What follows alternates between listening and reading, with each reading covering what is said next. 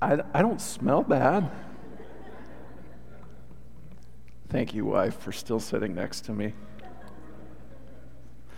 Last week, we were in the first half of 1 Corinthians chapter 12, where Paul was talking about gifts of the Holy Spirit. And while there may be some ambiguity in defining, understanding, and applying those as charismatic gifts of the Spirit, there are several bedrock truths that really help us frame our understanding of Holy Spirit gifts. And the first truth, I think, is if you are being led deeper into reverence and praise and love for Jesus Christ, you can trust that this is the work of the Holy Spirit. If you're progressively surrendering to and delighting in the Lordship of Christ, you can trust that desire. You know where that desire is coming from. And another truth that we can take a hold of is in verse 7 of chapter 12, where Paul tells us who gets a gift of the Holy Spirit, and he tells us what the gift of the Holy Spirit is for, or what that gift is about. Now, to each one, the manifestation of the Spirit is given for the common good. Who gets a part of the gifts of the Holy Spirit? Everyone who is a part of the church body. And what is the purpose of that gift that is given? Is for the common good. Because each of us has something that we have received, because each of us has a role to play, each one of us who's here has something to give. And further, we know that the gifts we receive, they're not for our personal exclusive enjoyment, although there may be some personal enjoyment that comes from spiritual gifts. But primarily, those gifts are for the common good of the church, for the building up of the body of Christ, and for making us into a community of God's people. Do you not know what your spiritual gifts are? Then it's possible maybe you have not been pursuing the common good of the church. Now, the Holy Spirit will give as He pleases, and every one of us is undeserving and unworthy in some way.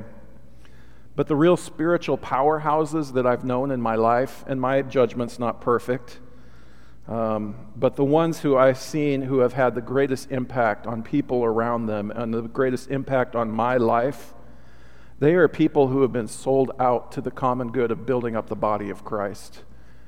They are people for the Lord, and they are people for the Lord's church.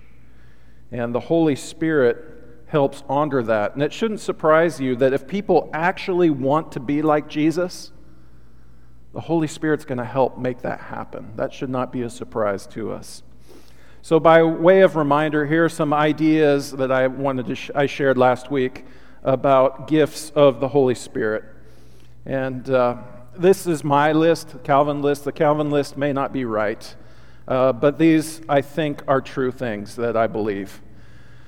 We have everything we need to be a faithful expression of the Lord's church in our particular time and place.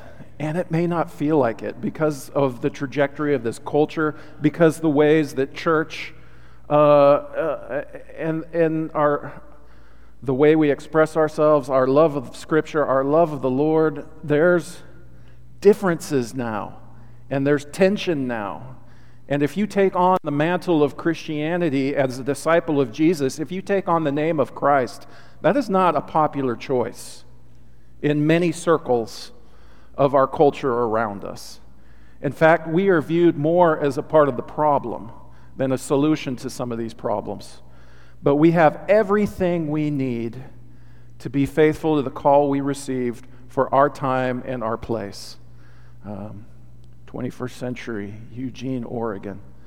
Sometimes elements of various gifts are assumed under different labels or roles.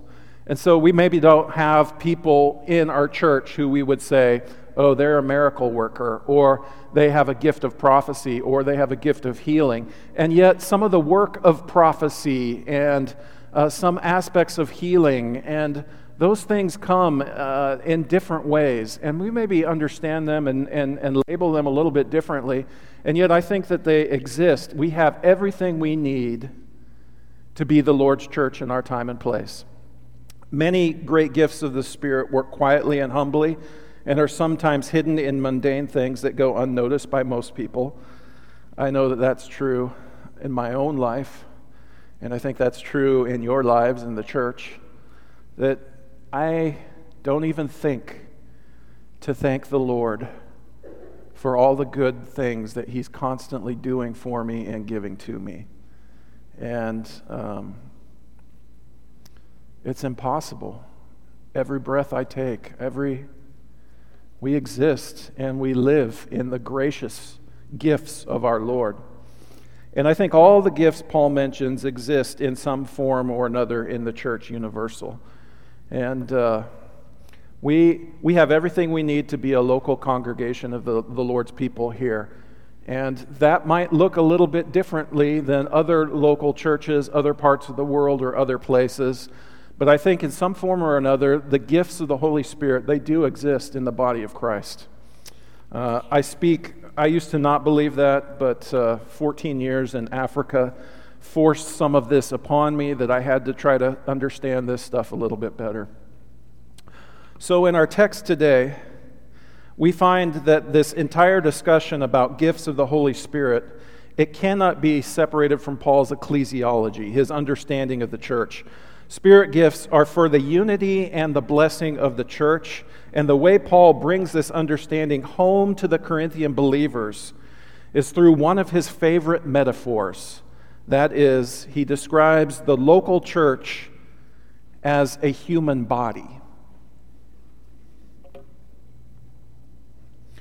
Just as a body, though one, has many parts, but all its many parts form one body, so it is with Christ. For we were all baptized by one Spirit, so as to form one body, whether Jews or Gentiles, slave or free, and we were all given the one Spirit to drink. So, where does the source of oneness come from? The source of unity. Our oneness finds its source in the Holy Spirit.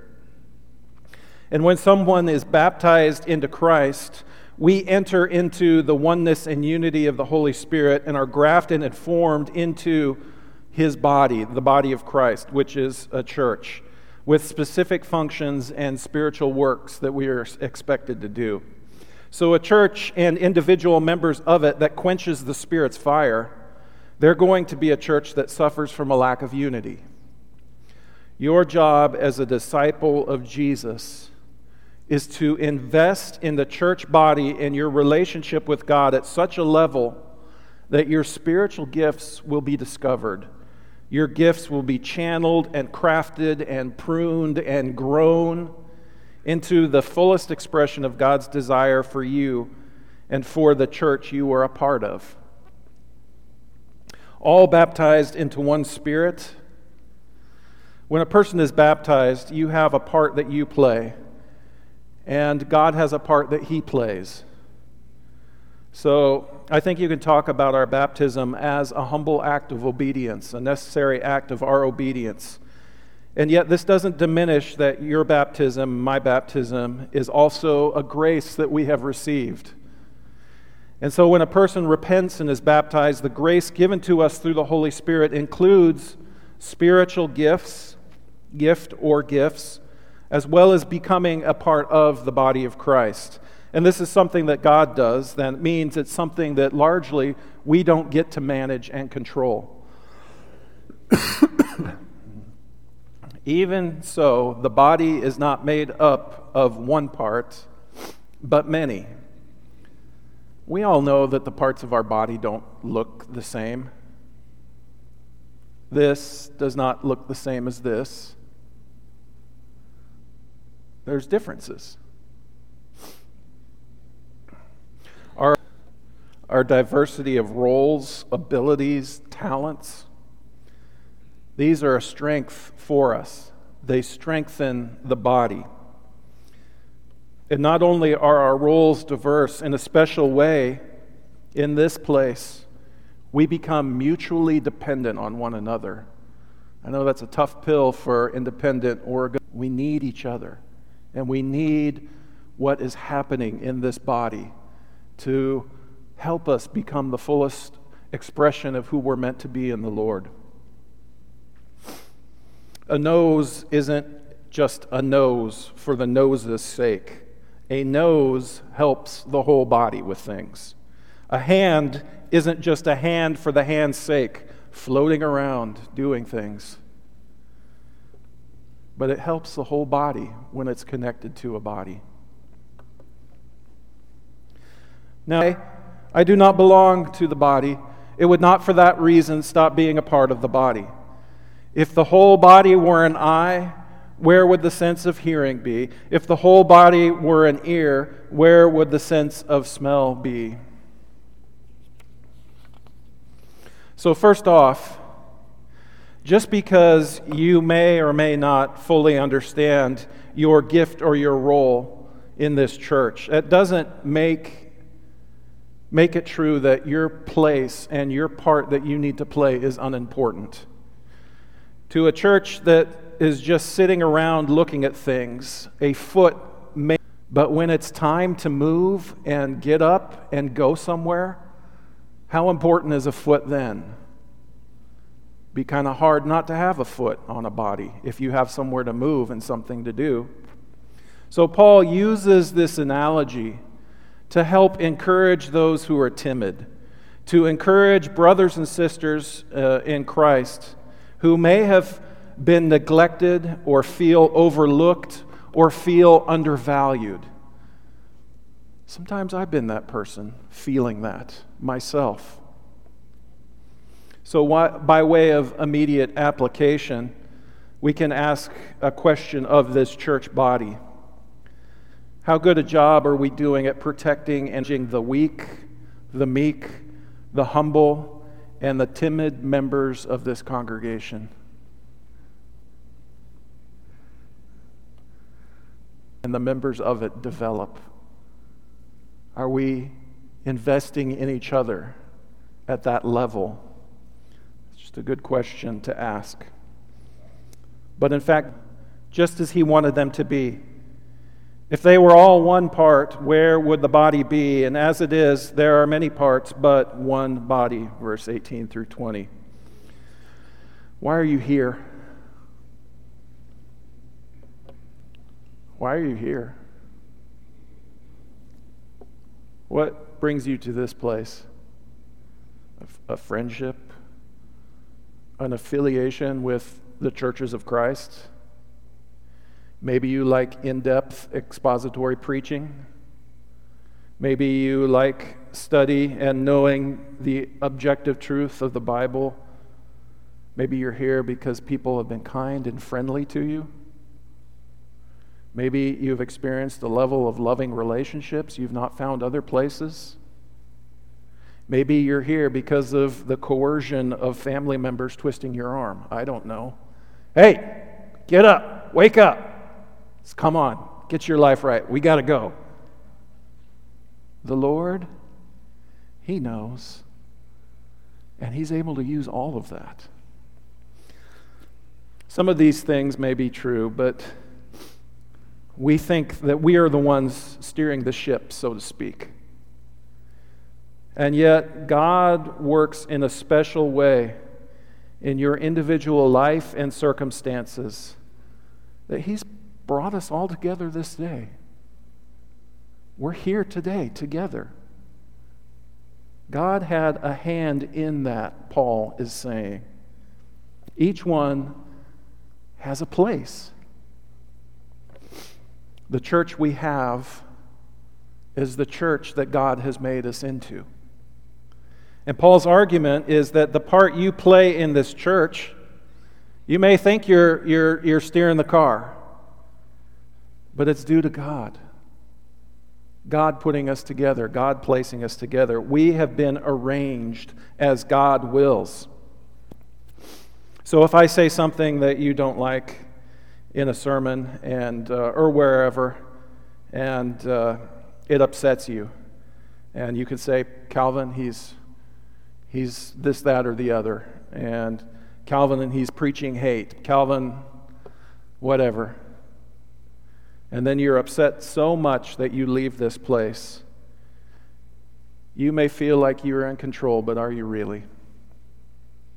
You may feel like you are essential to this body. You're an important part of it. Boy, they would really fall apart if I wasn't there.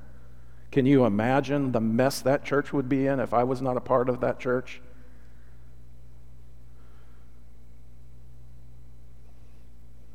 Maybe you're here in the Eugene area for a job, and really it's your job that has the priority over what church that you're a part of. We're here because we need this income and this livelihood, and it just happens that this is the church that we found in this area, and when the job changes and we move on, it'll be a different church. And yet somehow you're here today.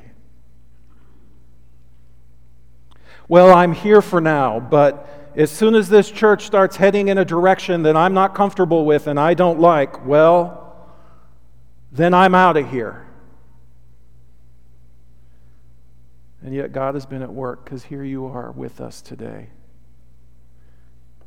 And maybe you feel like Eugene and this church, it's just a transitional place until my real life gets going. Maybe you even feel a sense of being stuck here in this place or this area until you get to your real job or your real mission field or your real ministry, or until you find a church that really does things right, where you really belong, that really values you properly. And it feels like you're running the show. But are you really?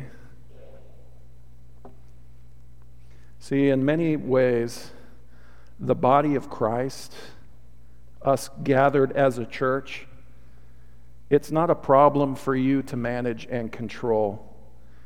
It's a gift for us to receive, because God has been at work arranging us together. And what a strange mix He has put together in this place, let me say, as one of the chief nuts of this congregation. Do you feel like you're being judged? Do you feel like people are kind of looking at you? You feel uncomfortable as maybe a part of this place? Have you been made to feel unwelcome? Do you look or feel different than others around you? If God Himself has had a part in placing you here, none of the rest of that matters. And on the other end of that, do you think it's your job to influence or manage or say who gets to be a part of this church or not? Well, they don't look right, or they don't act right, or they don't do right. They're not the sort that we want around here. Do you really think you know better than the Creator and the Sustainer of the universe? Your job and my job is to fix our eyes on Jesus, to move toward Jesus. And as we together start moving toward Jesus, we're going to notice that there are other people moving toward Jesus as well. And we'll discover that I have something to offer them, and they have something to offer me. And we need each other in a special way. And we begin to recognize Christ in that person. And they begin to see Christ in us, the hope of glory. And when we get that right, when we are so fixed on the Lord that it all becomes about Jesus, we're not going to struggle with getting along.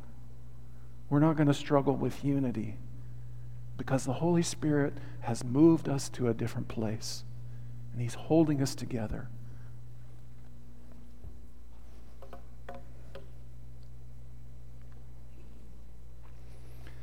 The eye cannot say to the hand, I don't need you.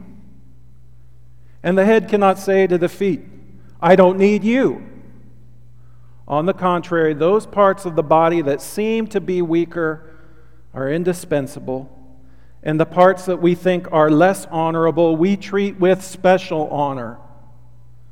And the parts that are unpresentable, we treat with special modesty, while our presentable parts need no special treatment.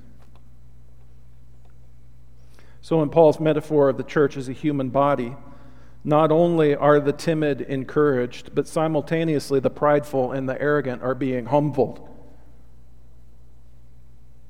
You ever been in that place where you just think, we just don't need, they need to not be here. They're a problem.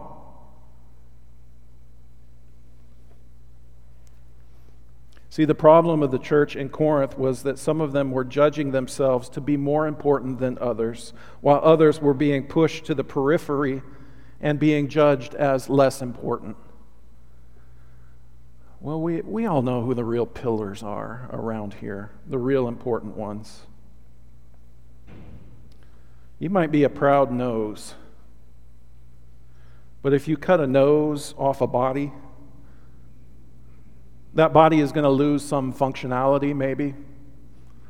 It will look a little bit strange, but the body will survive and the body will adapt. But what happens to the cut off nose without a body? It no longer serves a function. It's just a pile of rotting flesh. And you can be as prideful as you want about your role and your importance in this place. I'm a special nose.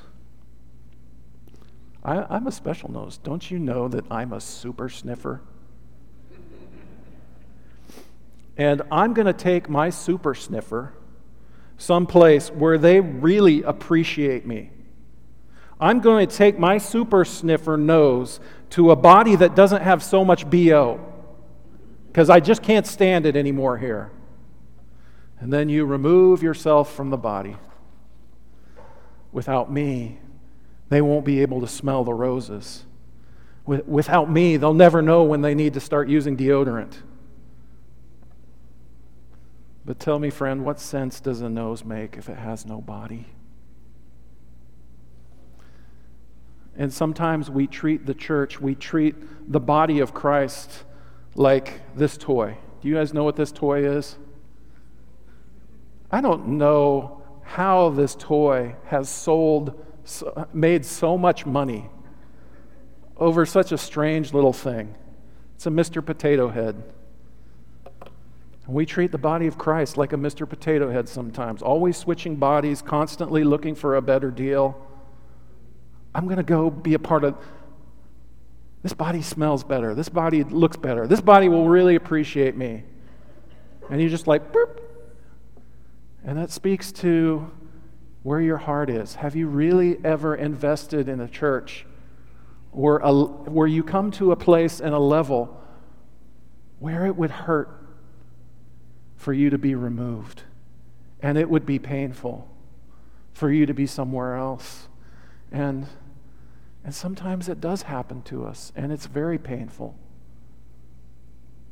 And I would say that the church is hurt. But I think a lot of times the people who suffer the most, who remove themselves from the body, are those who go away for whatever reason. And it breaks my heart.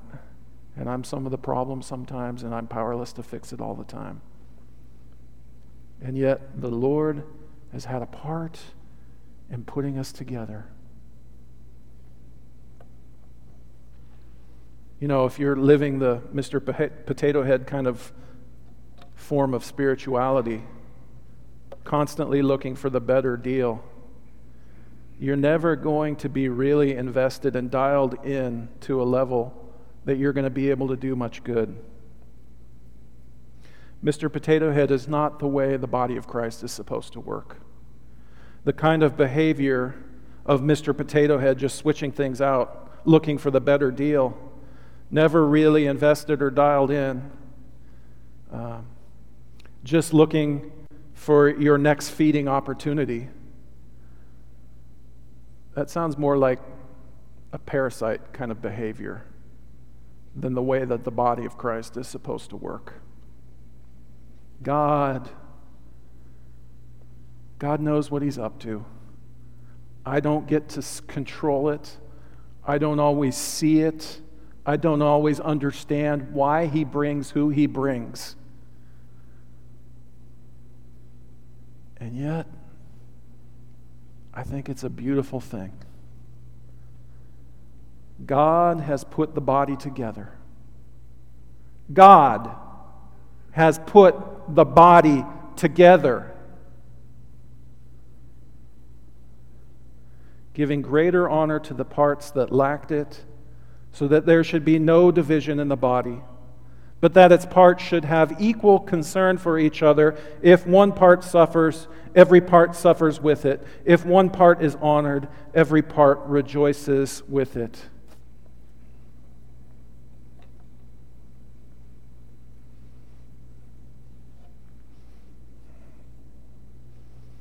Do you recognize that God chooses who gets to be here?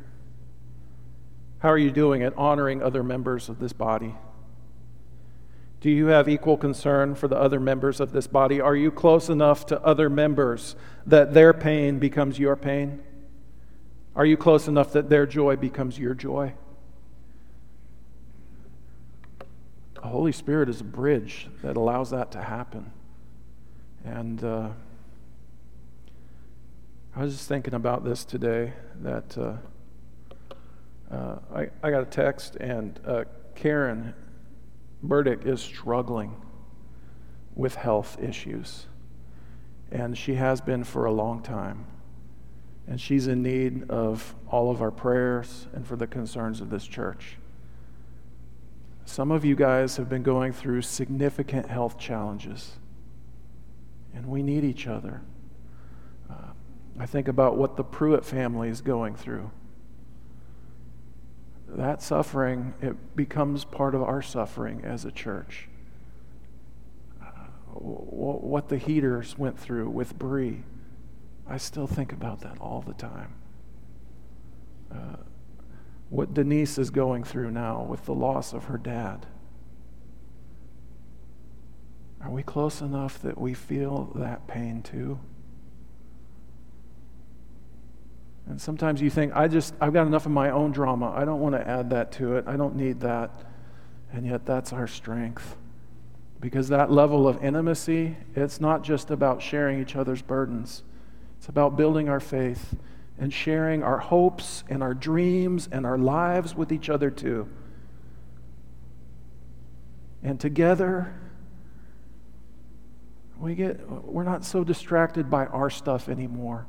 Because we're just looking at the Lord, and He gets bigger and bigger and more beautiful and more glorious, and we are just pulled into Him more and more. That is the potential of a healthy body that's intimate enough that we share each other's pain and we share each other's joy. And that's what we're being invited to.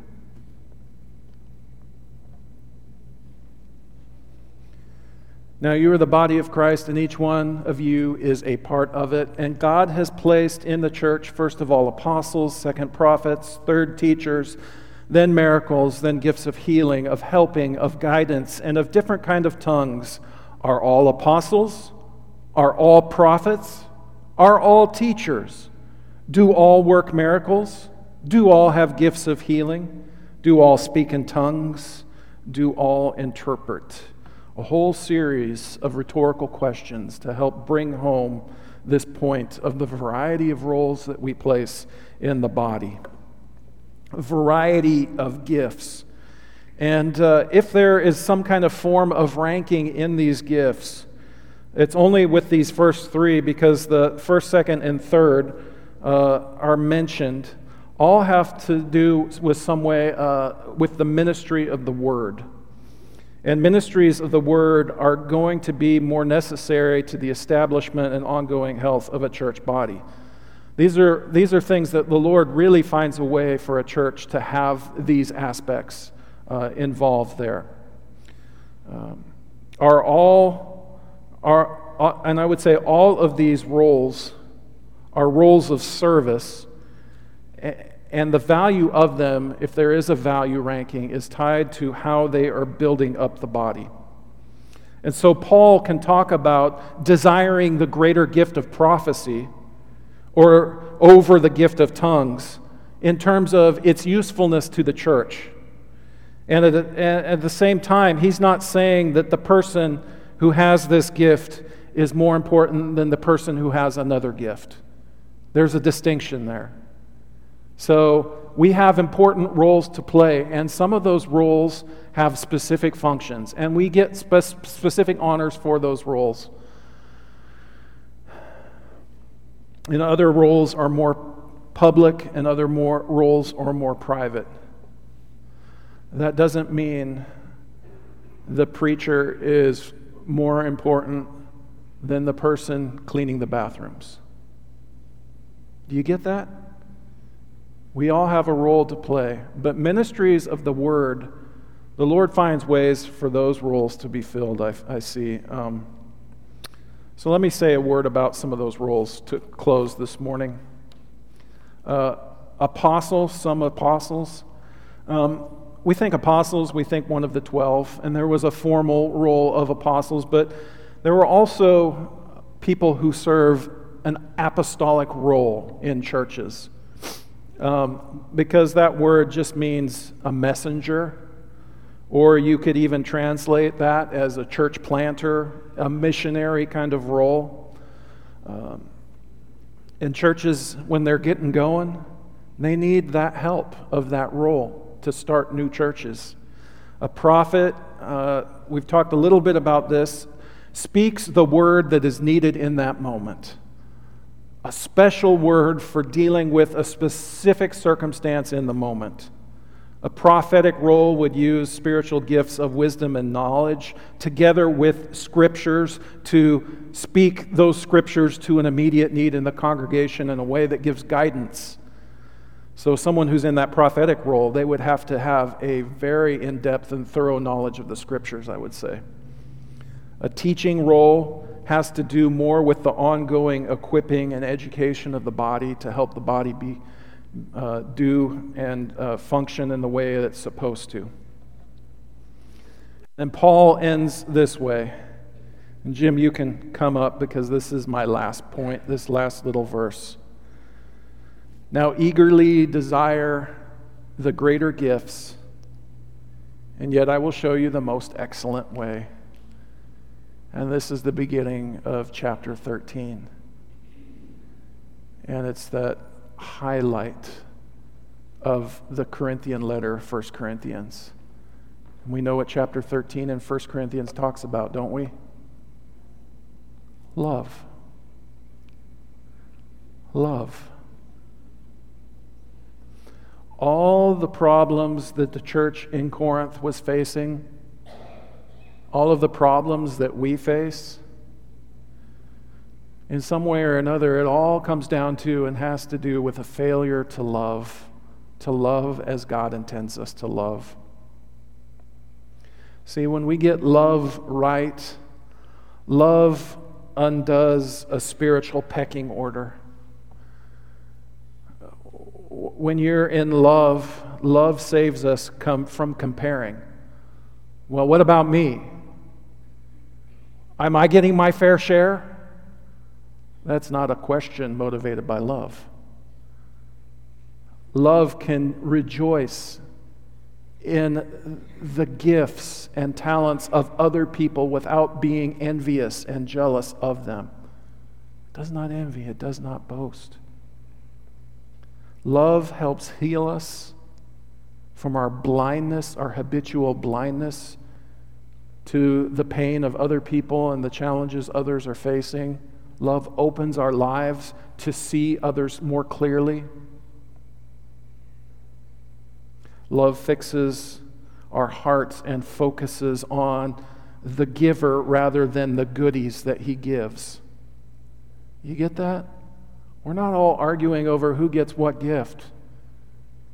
With love, we're just fixing our eyes on Jesus Christ, and we are in awe of him. Love moves us away in that sense of us versus them scenarios. Well, that person, they're the real problem in this church, and love moves us away from that. Love undoes cliques. Love breaks apart prejudice. Love moves us to value the wonderful variety of gifts that exist here. Love also helps us choose the truth of God over the values of this culture. That is also a function of love. It does not delight in evil, but rejoices in the truth. Love, in the end, it helps us daily to take up our cross and follow the example and the footsteps of Jesus. Love will help you become more like Jesus. And that is the only thing strong enough to be called the most excellent way. The most excellent way. Well, we'll get into that more this next week. We always offer an invitation in this church for those who are ready to put on Christ in baptism, for those that would need the prayers of this church body.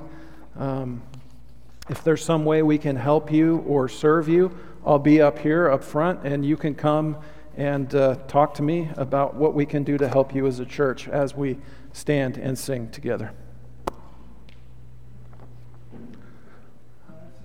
And hark the gentle voice.